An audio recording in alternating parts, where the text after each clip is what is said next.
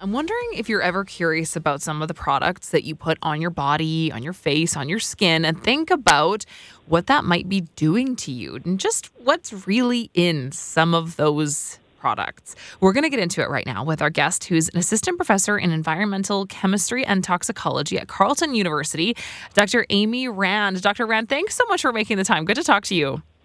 Yeah, of course. Thanks, Chelsea. I think that, for most of us, we sort of have this general awareness that maybe some of the things that we're putting on our bodies and our skin have something in them. But sometimes, ignorance can feel like bliss. Mm-hmm. And we're going to shed that away a little bit and talk about what's really in some of our products. We're talking about toxic chemicals.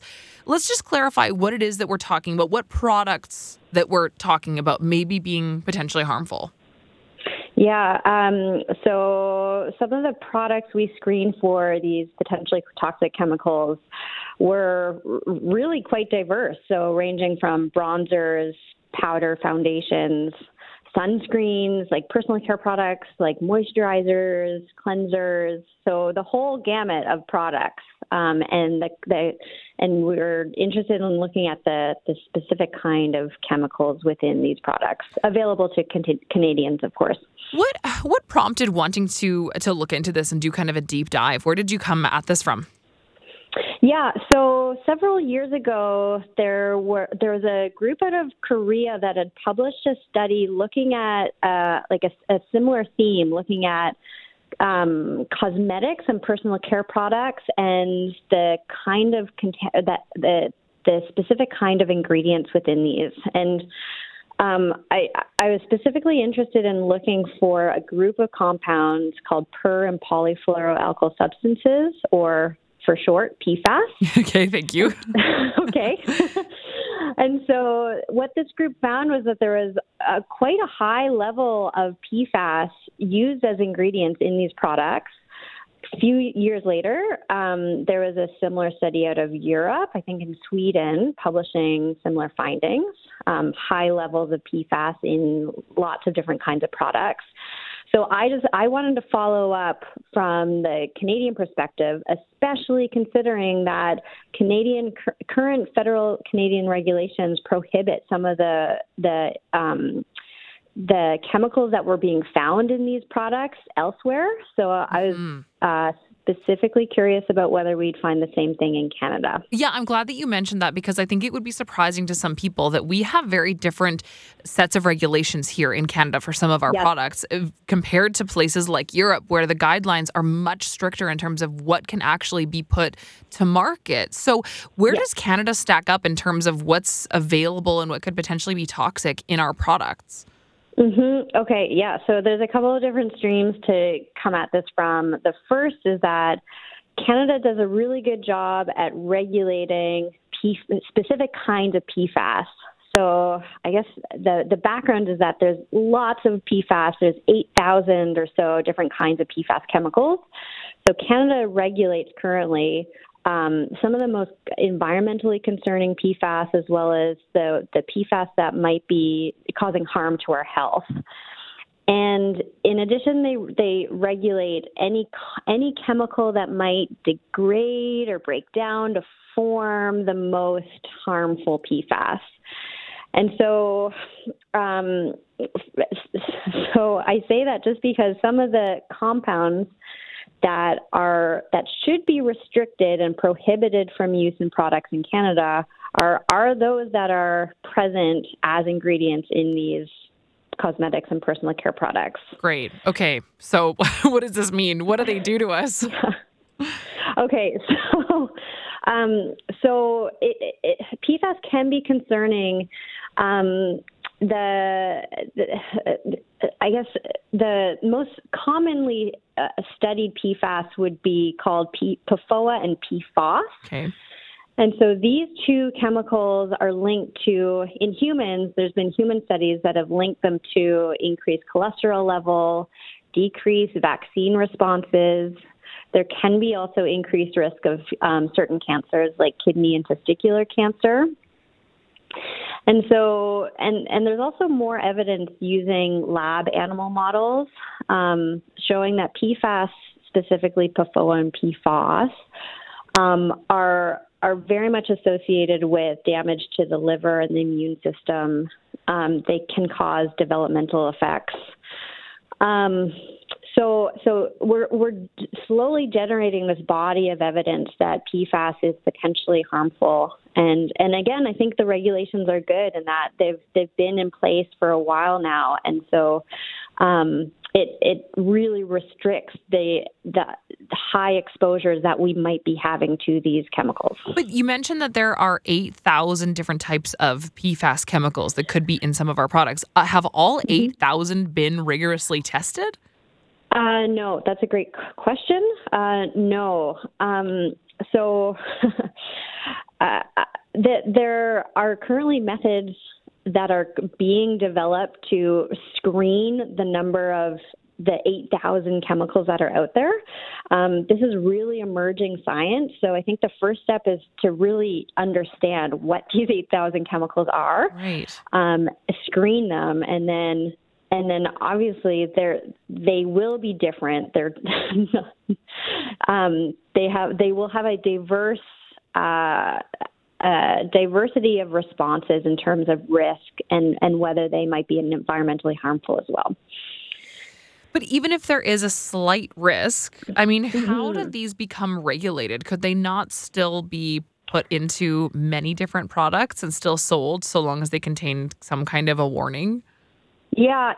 So there's been a couple of regions. So the EU is taking a really nice proactive approach where they, instead of waiting for the evidence to come in, there is a proposal put out this year saying that any chemical with a CF2 group, not to get too chemistry for you, or a CF3 group, we would like to ban all of these chemicals from market within the next 5 years, rather than test individual chemicals, which will obviously take years. So that's one proposal. Similarly, California has taken the same PFAS definition and has specifically applied that to cosmetics and personal care products, saying that any ingredient with this chemical structure will be prohibited by, I think, 2025. Okay, call me skeptical, maybe, but I wonder if some of these big companies, these big cosmetic companies, have enough power that they can push back against the science and still be putting things into our products. That's a good point. Some companies I know have, again, been proactive, and since these studies have come out and said, okay, we are going to remove all of the PFAS from these products. I think this includes L'Oreal, Body Shop, H&M. But yeah, without effective screening and communication, then it might be easy for other companies to simply continue using these PFAS. Yeah. I wonder, are organic or natural or, plant-based is such a huge movement now, even in the beauty industry. Are those products generally safer? Good question. We didn't explicitly test organic products, quote unquote clean products. Chelsea, that's an interesting next aspect of the study we'll follow up with. Okay, well, I'm glad that I can lead you there as I wonder now what I can buy that's potentially safe. You sort of have, I think, this idea, especially as a woman, that you're kind of experimenting on yourself, and there are so many products that are sold to you, whether it's skincare, whether it's makeup, or whatever it is. I think there's this thought in the back of your mind that maybe there is something in this. What does the science say in terms of how much you actually absorb into your body? Okay. So I guess previously it was thought that absorption through the skin when it comes to PFAS wasn't a big deal, just the way it looks chemically. But as we're gaining more interest in this area, it's finding that it's not an insignificant amount. So there's been a few really recent studies that have shown that if you are to take a sunscreen that has PFAS in it, apply it to your skin, over the course of 3 weeks, you will have measurable amounts of PFAS in your bloodstream that come from that sunscreen.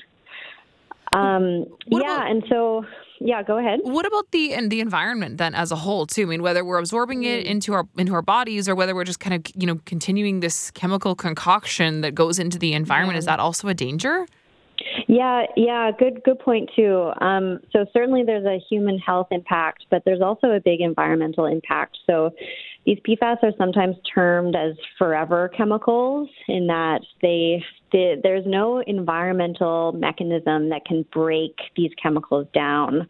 And so a really serious consideration when it comes to PFAS is where these chemicals go once you're done using these products. So you wash them off, they'll eventually make their way into wastewater treatment plants. The treatment plants do not currently have a way to break them down, so they'll go out into the environment, and then they will persist there and cause disruption environmentally and to the wildlife living, obviously, in the environment. Wow. Is there any good news, Dr. Rand? Is there any direction we can go as consumers? Yeah, I mean, it's nice that the regulations are really starting to address this. Some are, again, being really proactive. Canada does have good regulations in place. I think this has just been a slip, unfortunately, in oversight over the past few years that hopefully will gain some more traction in the next year or so. But I think in terms of what we can do as consumers, and I say we with respect to you and me, who also uses the products, I think it's important for us to just screen the ingredient lists ourselves. So just look for ingredients, I say, per floor in them, because it's likely to be associated with PFAS per floor. The other, I just also found out about apps that you can download onto your phone. One specifically is called Yuka, Yuka. And it seems like a really nice, easy app to use where you can just screen the ingredient list or the barcode of a product or food item, and it will tell you whether there are hazardous substances in that product. Yeah, it seems really, I haven't used it too much, but it seems very user-friendly and is a nice step in the direction of limiting exposure to potentially toxic compounds. But it sounds like at the moment now, it's in the consumer's hands to just try your best to choose wisely as these things, get more testing and we find out more and more about what's really in some of the things that we're using. Unfortunately, yes, it's in our hands. But, I mean, we do have some power. Sure, yeah. In terms of just checking those ingredients lists and using the technology that exists. Also, contacting local MPs to raise the issue on the government front. Yeah, well, we have an election going on right now in our province, so yet another election issue to bring up when they knock on your door. Dr. Rand, thank you so much for chatting this afternoon. I know you kind of had to strip some of the science away to make this really accessible for myself and for our listeners, but you've done a great job. Thank you for your research here. Okay. Yeah, of course. Thanks for the interest, Chelsea. Of course. Thank you so much. Dr. Amy Rand is assistant professor in environmental chemistry and toxicology at Carleton University, letting us know about some of the details when it comes to what's really in our products.